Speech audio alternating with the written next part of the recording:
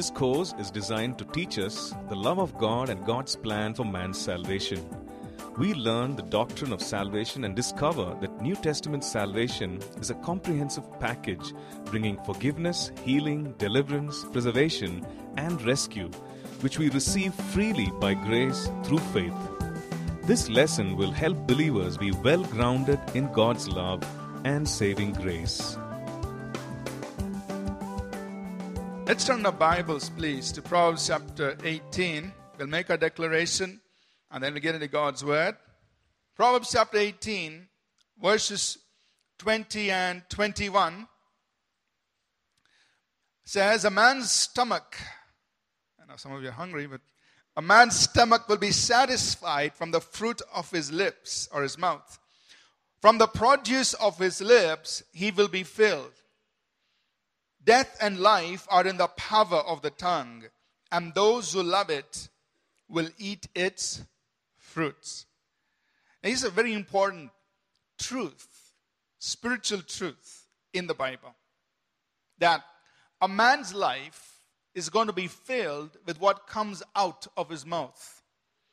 Meaning the words you and I speak are actually shaping our present and determining our future. So words are not empty things as far as the spiritual world is concerned.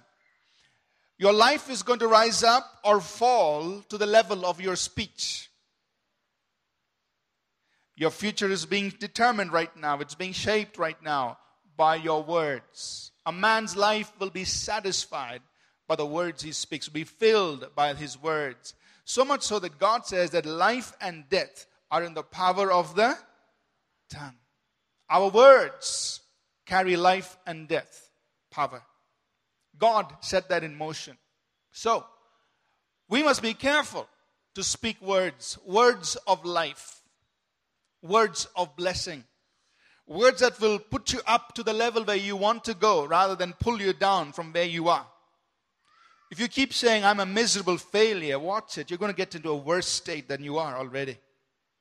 But if you say, I'm a success waiting to happen, I am blessed by God. God will make me the head and not the tail.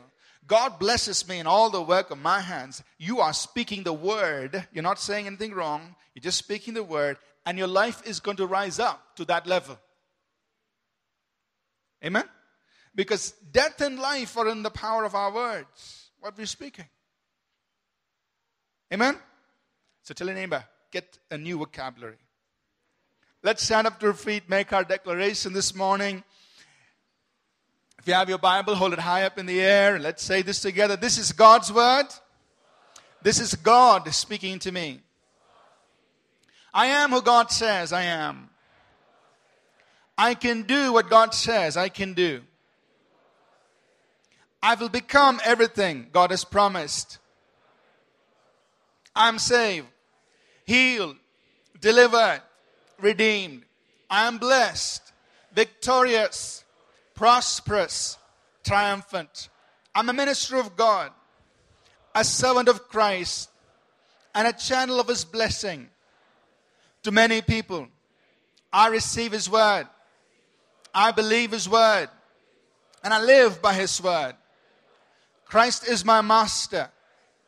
And to Him I am in absolute surrender. In Jesus' name, amen. God bless you. You may be seated, please. We are back to the basics on Sunday mornings. We're doing a series called Foundations, and it's track number 1. It's the first track. We have the 3 tracks in this whole thing, and I'm not sure when we will do the second and the third. But in track 1, our objective is to take a new believer or a believer to becoming a disciple of Jesus. What does a person need as part of his foundation in his faith to be a disciple of Jesus Christ? So last Sunday, we have, I think, about 12 lessons in this track. And we will do them one at a time every Sunday. Last Sunday, we talked about the very, very basic thing about the nature of God. Who God is like. What is He like? What's His nature? And it's so important to understand the nature of God, because what we perceive of God will then affect how we relate to one another. It'll also determine how we relate to circumstances and situations we all face in life, and how we react to demonic works and so on. This morning we're going to visit another very basic, elementary topic. It's on salvation. It's very important. Many of us have experienced the salvation the Bible talks about, but it's good to revisit it. It's good to just go back to it and look at it again and see what the Bible teaches us about salvation. So please bear with me if this sounds very, very basic to you this morning. But it's good to go back and just look at it and learn and just rediscover some truths that are very foundational to our Christian faith. Salvation. The basis of salvation is the love of God. That's the basis. That's what salvation really is based on. It's based on God's immense love for people like you and me. Because God loves us, you and I experience this wonderful thing called salvation, which we are going to discover. Because God has this great love for all human beings, for all people, from all languages, tribes, tongues, and nations, and all backgrounds, because of His great love, His heart filled with love, that salvation is offered and made possible for us. So, salvation is based on the love of God, and all of us look for love. We want love. We are created to love and to be loved. And the kind of love that you and I really need is eternal kind of love. Love, not the up and down, today here and gone tomorrow kind of love. And therefore, we must all come to this understanding that ultimately the only one who can satisfy our need for love is God Himself. Amen?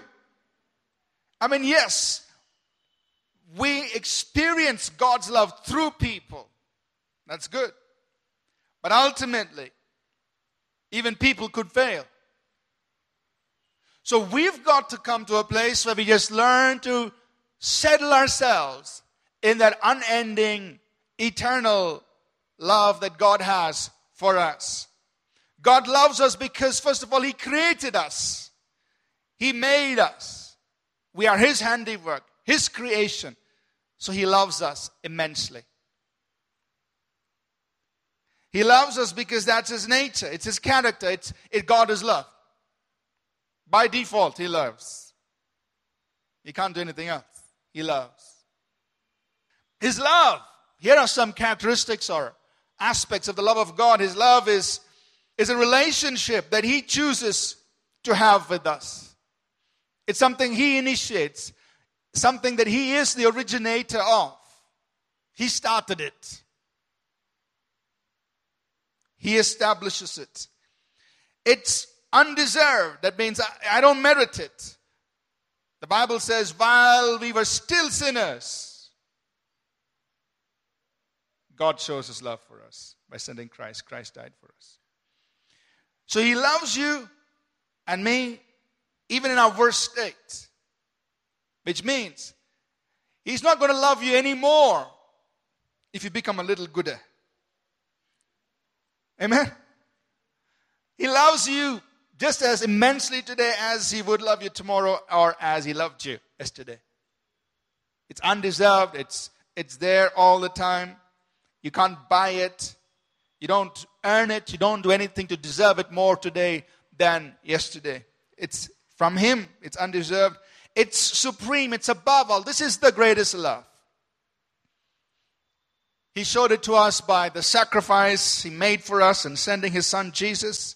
He demonstrated it to us. It's a love that's supreme, that He's able to forgive all sin. Everything. He says, I'll write your slate clean. I mean, you can't find a love as great as this. Amen? It's the highest kind of love. And it is an everlasting love. It's not a temporal, fleeting, passing love. It's everlasting. He loves you today, tomorrow, and He'll love you forever. That's His love. Doesn't change. So, with this background of this love, the kind of love that God has for people, personally, take this personally as you listen this morning. Take this message personally. This is the kind of love God has for you as an individual. It's an eternal love. It's an everlasting love. It's an undeserved love. It's a love that He originates, and He wants to have that relationship with you. And if you were the only human being on the whole planet today, this will be true. As true as if there were a million people or a billion people or several billion people. Amen? He loves you immensely, individually. So, with this background, let's talk about the plan of salvation. What is this plan that the Bible unfolds for us? The plan of salvation. What is it? And how do we receive it? And what does salvation mean in the Bible, in the biblical context? So, the plan of salvation begins, of course, with God's plan for man or mankind. God created man. In the beginning, God created man. He created Adam and Eve and put them in the Garden of Eden. And He created them for a purpose. Revelation 4:11 says, He created all things and we were created for His pleasure. Of your own will they were created. And they're created to worship Him. So man was designed by God, a perfect being in the image of God, put in the garden, to have a relationship with His Creator, to worship His Creator, to walk in that intimacy, that knowledge of His Creator, to fellowship with Him, and also to represent God on the earth, to be God's agent on the earth, to be fruitful, to multiply, to subdue, and to see the purpose of God, whatever God designed, to carry it out on the earth. That's the beginning. That's the original purpose of man. But then we know what happens. We know that Adam and Eve sinned. So here comes man's disobedience and rebellion against God. Adam and Eve sinned, disobeyed God, and they disturbed for a moment the wonderful plan of God. They lost that intimacy, that fellowship with God. They were banished out from the presence of God. And not only did it affect them, but it affected the entire human race. For by one man sin came into the world, and death passed on all men, for all have sinned. So all of us, out in rebellion, in disobedience, in sin against God. And sin has its consequences. The Bible says all of us have sinned in Romans 3:23. And we fall short of God's glory, the original design. We fall short of that. We fall short of that place of intimacy, that place of expression of God in us and through us. We fall short of it because of our sin. Sin has its consequences. And so this is the state of the unsaved man. This is the state of the fallen man. This is the state of a man in sin. Here are the consequences. There is inward spiritual death. So by default, a man born in sin is a dead man. So this is the living dead. All born, but with spiritual death. Meaning, we are disconnected by default. Every human being is disconnected from the life and the nature of God. We fall short of that glory because of sin. Secondly, we are also separated from God. Isaiah 59 verse 1 and 2 says, God's hand is not short that He can't save, neither is His ear heavy that He cannot hear. But your sins have separated you between your God, and your sins have hidden His face from you. So sin now becomes this huge barrier that disconnects man from God. So every man is in this state. He's born dead, meaning spiritually there's no life. The nature of God's absent from His spirit. And he's born on the other side of this big wall that's separating him from God. So man has an inherent need to connect with God, and religion is man's best attempt to reach God, and yet religion cannot pass through this huge barrier of sin. We're separated from God because of this. There is the consequence of physical death. Hebrews 9 and verse 27 says, it is appointed for man once to die. And after that comes the judgment. So we have to die. Physical death is a consequence of sin. There is also eternal banishment from the presence of God in a place called hell. Matthew 25 and verse 41, Jesus says that hell was prepared for the devil and his angels, but people end up there, unfortunately, because of sin.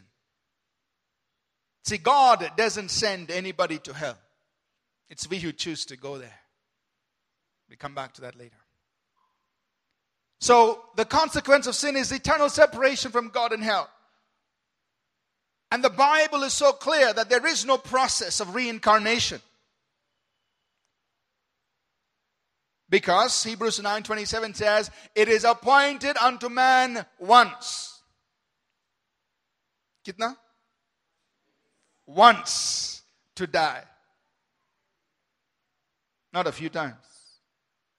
It is appointed unto man once to die. And after that, there is the judgment. So there is no cycle, second attempt, as far as the Word of God is concerned. Sin also keeps away the blessings of God. In Jeremiah chapter 5, verse 24 and 25, he says, it is God who gives you rain to bless the work of your hands and to the fruit of your labor, but your sins have caused these things to be withheld from you. See, sin is a blessing blocker. It hinders the flow of God's blessings into our lives. And so, that's the state of man outside of God, outside of salvation. It enslaves us and keeps us in bondage. So sin is not just a little act that we do. Sin enslaves us. It traps us. Jesus said in John 8, he said, verse 34, whoever commits sin is a slave to sin. You end up as a slave. And Proverbs chapter 5 and verse 22 says, the man who sins, he is held captive in the cords of his sins. So sin really enslaves. So it's very foolish to think that, hey, I'll just taste it a little bit and I'll be fine. No, it doesn't happen that way. Usually you taste it, and from your little finger, your hand goes in there, your whole arm, and soon half your body is there trapped in it, and soon your whole being is trapped in sin. Because sin has that capacity to enslave every person in it. So here we are, fallen man is actually a slave. We talk about liberty. We may have liberty in many areas. But personally, individually, every man's born a slave to sin. And lastly, sin also opens doors to demonic domination, things of the works of the devil like sickness and disease and death. All these things come in because of sin. It was not God's original intent for man. So this is a state of fallen man. This is what happened as a result of the fall, where man ended up because of his sin. And this passes on to every human being, to you and me. So by default, we are in this state because of sin. And we must understand as part of this plan that the Bible unfolds for us that man cannot save himself. We are helpless to make our own way of salvation. We can't save ourselves. All our good works cannot save us, because even one sin is sufficient to banish us from God's presence. Think of this. How many sins did Adam and Eve commit before God could kick them out? One. Just one sin. And the consequence was as great as though they had committed 1,000,000. Sent out from the presence of God. Just one. So what makes you and I think that by our good works we could reverse that? Because if it was possible for good works to reverse it, they'd have done it back then. So our good works cannot save us, because one sin is sufficient to set us out from the presence of God. That's what happened in the fall. Our best actions are still filthy in the eyes of God. Isaiah 64 and verse 6 says that all our best deeds are like filthy rags. I'm not saying it's wrong to do good things, but I'm saying that even the best we do, because we are by nature in sin, the best we do in the eyes of God, they're like filthy rags. God says, I'm not impressed. Say, God, I did all this. I gave so much money. I sacrificed, did this, I did that, I did that. God says, I'm not impressed. Your best actions are like filthy rags. And no other human being can save us. No guru, no human person who supposedly have has ascended to a higher state of being or living or revelation or knowledge or enlightenment. No human being can save us because the Bible is so clear. Romans 3:10, there is no one who is righteous, not even one. The best human life we ever know, God says, not righteous, not even one, other than Jesus Christ. He was God who became man. So no human being can save us. We can't put our faith or hope on any human person to save us because he or she is himself in sin. So as part of God's plan for salvation, here comes God's work of redemption. God intervening and saying, I love these people so much, I'm going to make a way for them to come past this barrier of sin that's separating us. I'm going to make it possible. And so God comes to us in the person of Jesus Christ. God became man. And he died for us on the cross. The Bible says in Romans 5:8, God demonstrates his love. So I love these people. I will demonstrate my love for them. He sends Jesus to die for us on the cross. To pay the penalty of our sin. To undo everything that came upon us because of the fall. He came to save sinners. He came to bring us back to God. Make it possible now for man to encounter and experience and recover the original plan. So Christianity is not a religion. Christianity is a relationship that is established through the cross of Jesus Christ for you and me with God. Amen. Christianity is not based on a set of do's and don'ts. Christianity is based on knowing somebody. And if you don't know that somebody, no amount of doing is ever going to get you that experience of salvation. You need to know the person. He brings us back to God. He also came to destroy the works of the devil. 1 John 3:8. For this purpose the Son of God was manifested, the Son of Man was manifested, that he might destroy the works of the devil. Everything the devil gained access to through the fall, Jesus came to take it out, reverse it through the cross. So in God's plan of salvation, the finished work of Jesus Christ on the cross. Jesus died for us on the cross. He was buried. He rose up again. He's alive today. And everything he did for man, that God did for man out of his immense love, he offers it to us freely. The only requirement is to believe in Jesus Christ. So the Bible tells us that to us who believe, our sins are forgiven. Acts 10 and verse 43. To him all the prophets give witness that anyone who believes in his name receives forgiveness of sins. So you believe in his name, you receive forgiveness of sins. You receive eternal life. This is the nature of God. See, eternal life is not about going to heaven. That's good, that's part of it. But really, eternal life is an impregnation of God's nature into man. That was what Adam lost in the garden. The very life and nature of God, what was in him. Through Jesus Christ, that is put back in you and me. You are a partaker of divine nature. The very life and nature of God is now in your spirit.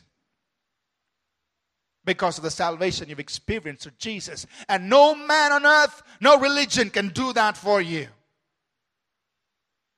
Amen? That's eternal life. God's nature in my spirit, in your spirit. And we experience salvation, what the Bible calls a salvation. Now, we'll talk a little bit more about what salvation really is. But there are several other things that come to us through the finished work of Christ on the cross. A few more things here. We are brought out of darkness into God's kingdom, meaning Satan no longer has control over our lives. We are taken out of Satan's control, moved into the kingdom of Jesus Christ. We are made the children of God. So now we have a father-child relationship with Almighty God, what God originally intended for man. We are made new creatures.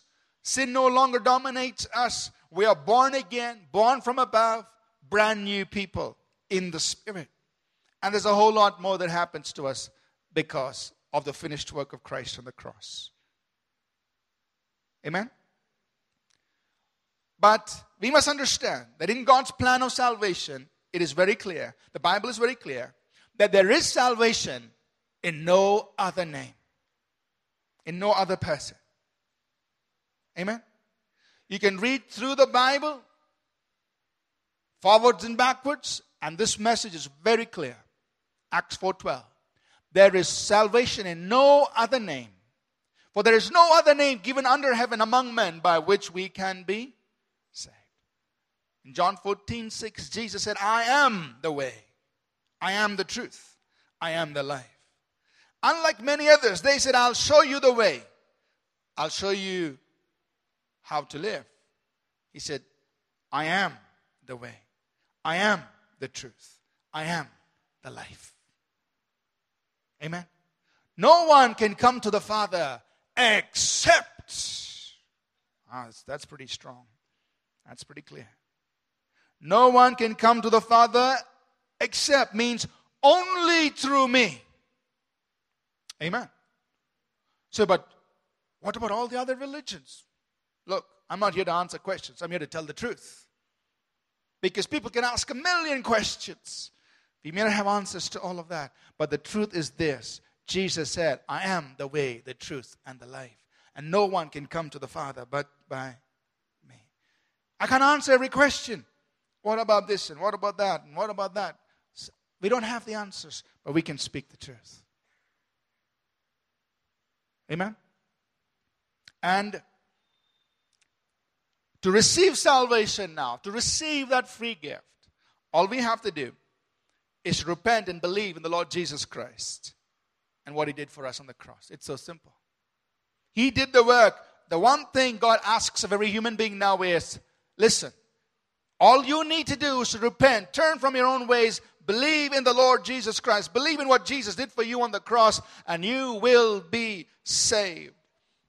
Embrace Him, acknowledge Him as your Lord and your Savior. Welcome Him into your life. You'll be saved. So that's the one thing God wants from us, to believe in Jesus. Amen? Now, let's understand salvation in the Bible. In the Old Testament, and when you come into the New Testament, I'll just focus on the New. There are several Greek words used for salvation. But the one word that's probably most used about 110 times in the New Testament, is the Greek word, and some of you might be familiar with this, sozo. That one word is used everywhere in the New Testament, almost everywhere, when we talk about being saved, experiencing salvation. But interestingly, that same word is also used for other things that we don't think in terms of salvation. When we think of salvation, many of us think that, okay, I pray, my sins are forgiven, I've got my life insurance, I'm going to heaven. But salvation is more than just that little piece. The salvation that God provides is a comprehensive coverage. Amen? It's a full package. And so you look at the way this salvation is used in the New Testament, and we'll find several things. The other point I want to just bring to our attention is this, that sozo is a verb. It's not a noun.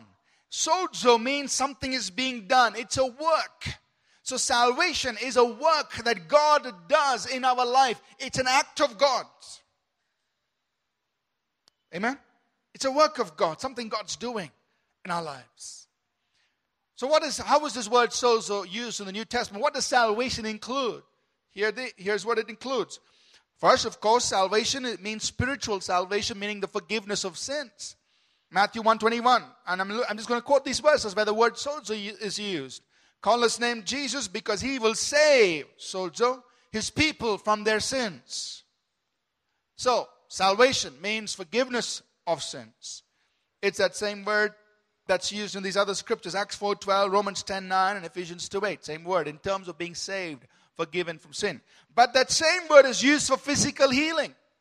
So in the New Testament, when the Bible talks about salvation, healing for your body is also included. Amen? And the same truth you see in the Old Testament. The psalmist said in Psalm 103, bless the Lord, O my soul, forget not all His benefits, who forgives all your iniquities and heals all your, same one thing. It's part of the same benefit package God offers His people. So the same truth is in the Old and in the New. Salvation, your salvation comes with healing. Now you can cash in on part of it if you want, but we encourage you take the whole package. Amen? Take the whole thing. Healing is part. Healing for your body, for our bodies, is part of salvation. Look at how the word sozo is used in Matthew 9:22. Jesus looks at this woman who's had this issue of blood and he says, daughter, your faith has saved or healed you. Same word, sozo. Your faith has brought you salvation, it's healed you. Mark 6:56. The Bible says these people came, they wanted to touch the edge of his garment. And as many as touched him were healed. Same word, sozo. They experienced salvation. What in this case? Healing. Blind Bartimaeus, Jesus told him, your faith has healed you. Your faith has healed you. Your faith has healed you. That word there is sozo. Your faith has saved you, given you sight. Salvation brings healing. In James 5 verses 13 through 16, when the Bible talks about you pray the prayer of faith and the prayer of faith will heal, sozo, will heal the sick. Sozo is healing for our bodies. Sozo also means deliverance from demonic power. When somebody is delivered from demonic powers, that is salvation. So when God provides salvation, He says, I'm giving you forgiveness of sins. I'm giving you healing for your body. I'm also giving you deliverance from every demonic power. That's in salvation. Amen? In Luke the 8th chapter, the 36th verse, about the demoniac there, it says, the people came and told them how this demon-possessed man had been healed or delivered. And that word is sozo. This demon-possessed man experienced sozo. He got delivered. Salvation brings deliverance. It's also in Jude chapter 1 and verse 5. In terms of the Lord delivering His people out of Egypt, bringing them out of Egypt, giving them deliverance. That word is sozo. Sozo also means rescue from danger or preserve from harm and danger. The disciples of Jesus were in the boat and the boat was about to sink. In Matthew 8:25 they said, Lord, save, sozo us. Give us salvation, Lord. Same word, sozo. Sozo includes preservation from harm and danger. 2 Timothy 4:18, Paul said, the Lord will rescue, sozo me, from every evil attack, every evil work. So being preserved, rescued, protected from evil attacks is part of salvation. Amen? Don't worry, we'll let you sign up after the sermon. The good news is sozo is for everyone. Everyone can sign up for this. Everyone can experience salvation.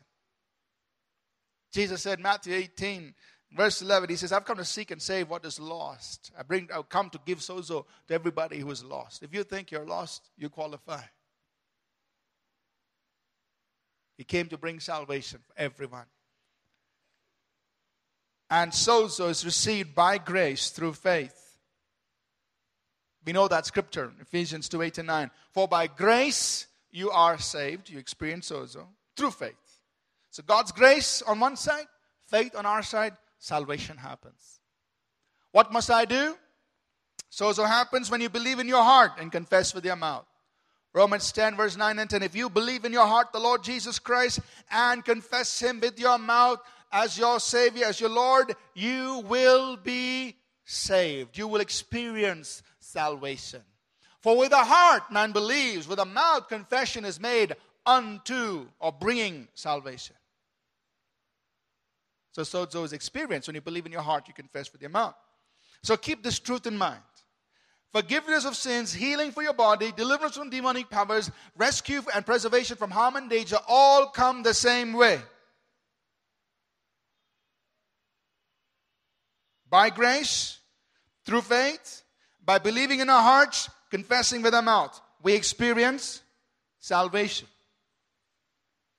Which means, when we want our sins to be forgiven, we believe in our heart, we confess with the mouth. When we want our bodies to be healed, we believe in our heart, confess with the mouth. When we want to be delivered from demonic powers, we believe in our heart, we confess with the mouth. When we want to be rescued and preserved from harm and danger, we believe in our heart, we confess with our mouth. Same. Amen?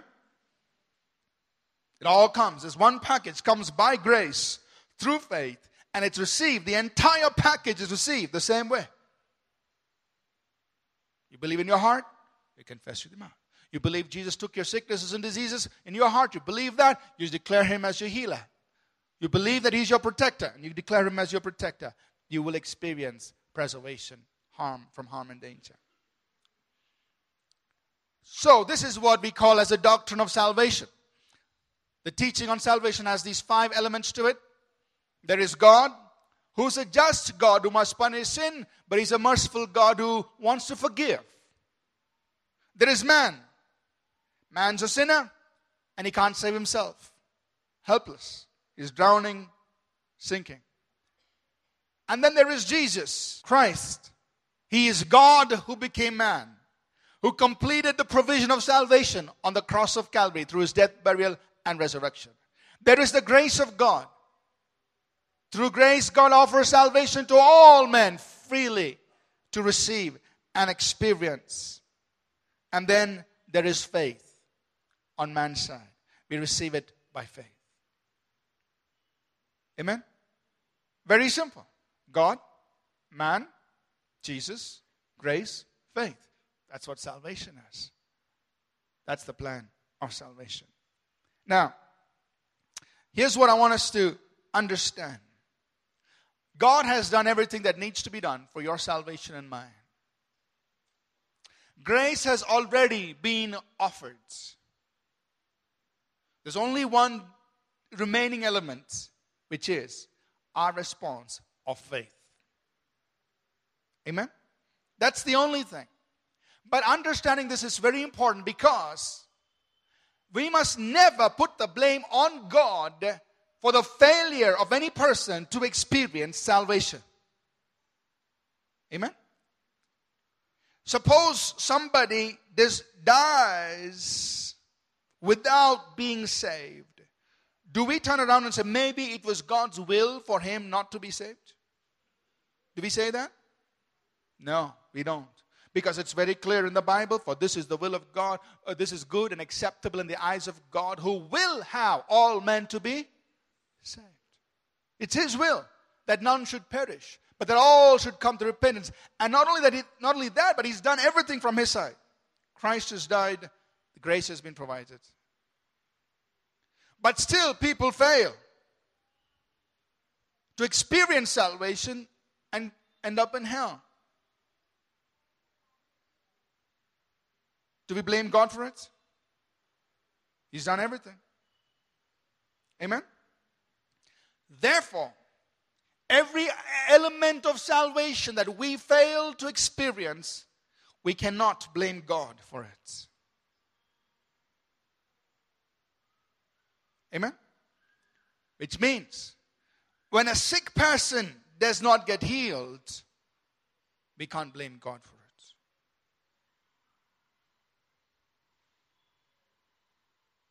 When a person does not get delivered, we can't blame God for it. When a person does not get rescued from danger, we can't blame God for it. Because everything for salvation from God's side has already been done. Amen? The determining factor, the only thing that's left is our faith. That's why almost every person who came to Jesus, Jesus said, your faith has saved you. He could have said, my grace has saved you. He never said that. He said, your faith, meaning now you closed the connection. You did something to close it. God's grace, the work of Christ on the cross, is all being taken care of. Your faith has saved you. Amen? This is a little hard for us to digest, But we must understand that God has done everything that He would do from His sides. Amen? Now, there are rare cases when God slaps people on the head like Saul on the road to Damascus and says, "Hey, I'm Jesus." "What's up, boy?" It's like, "Lord, who are you?" It's like, "I'm Jesus." He says, "Yes, Lord." There are some rare instances when God shocks people into salvation. But for the majority of us, we have to come there by faith. So why doesn't He do it for everybody? I don't know. So that's the exception, not the norm. The norm is we will all have to receive salvation by faith. The same thing about healing. Sometimes there's a person who might show up in church. They don't know the first thing about God. You know, they come fully tattooed with ears pierced, nose pierced, tongue pierced. And you don't think they'll get healed, but they're the first person to get healed. It's like, God, I've been confessing the word 25 years. I mean, I've gone up to every prayer line. I've attended every healing meeting. And you skipped me and healed that person. Why does He do it? I don't know. But every now and then God will do something like that. But that's the exception, not the norm. The norm is all of us have to come and receive by faith. Amen? So why doesn't God just hit everybody with healing? I don't know. He's given salvation. He's done everything from His side for us to receive our healing. That one thing that's left is, He says, have faith. Your faith will make you whole. Your faith closes the connection for the experience of salvation, which is forgiveness of sins, healing for our bodies, deliverance from demonic powers, rescue and preservation from harm and danger. Everything is included. Wholeness for mankind is included in this package of salvation. And the one thing that's needed from our side is faith in the finished work of Jesus on the cross. To believe it, then we experience it. Amen? Close now with just a few misconceptions that you and I might run into. Some people might say this, I believe in Jesus, but I also believe in other saints, Mary, some gurus, whatever. The list can go on. What's the Bible's response to it? The Bible says very clearly, there is no salvation in any other. For there's no other name, no name of any saint, no name of anyone else in the Bible through whom we can be saved. Amen. Thank God for Mary. Thank God for Peter. Thank God for John. Thank God for all the other apostles in the Bible. But they were sinners just like you and me. They're all saved by grace through faith. Another misconception that some people might have is, what's called the doctrine of inclusion. That everyone is automatically saved because Jesus died for everyone. And you'll find some great preachers in the world today, in Christian churches, preaching this message. But it's not true. The doctrine of inclusion is an error. Why? Not everybody is saved automatically. The Bible says, for God so loved the world that He gave His only begotten Son, so that whosoever, there's one word after whosoever. It's called believeth in Him, will not perish, but have everlasting life.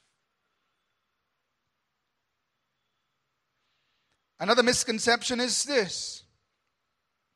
It's a misunderstanding of the doctrine of predestination, that God has already decided who's going to go to heaven and who's not. So why worry? Just live the way you want. That's not true. Predestination is not predetermination. They're two different things.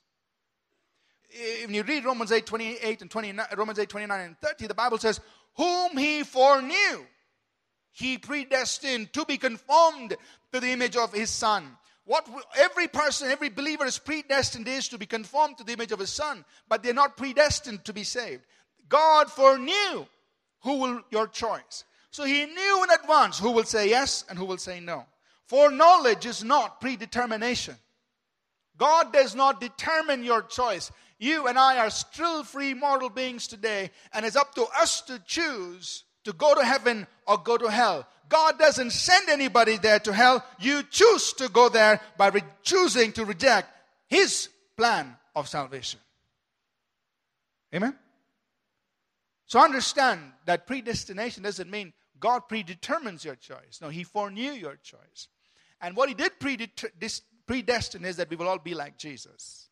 That's what He destined for us. Amen?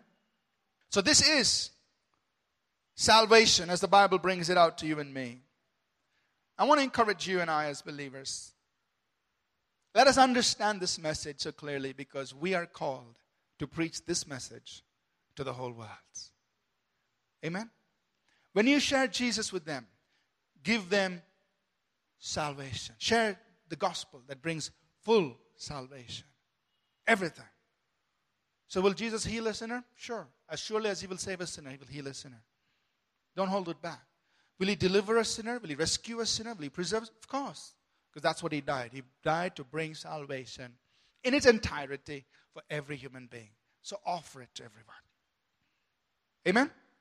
Let's stand to our feet.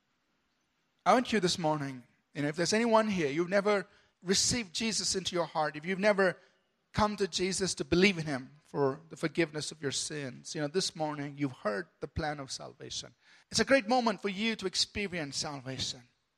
There might be some of us who just want to receive this full package, and right where you are, you extend your faith in God. Say, God, I receive healing. I receive deliverance. I receive, Lord God, rescue and preservation from harm and danger. But it all comes as one package. It's for you and me. So let's take some time just to wait on the Lord. Just extend our faith in God. Close that connection. Receive and experience His salvation.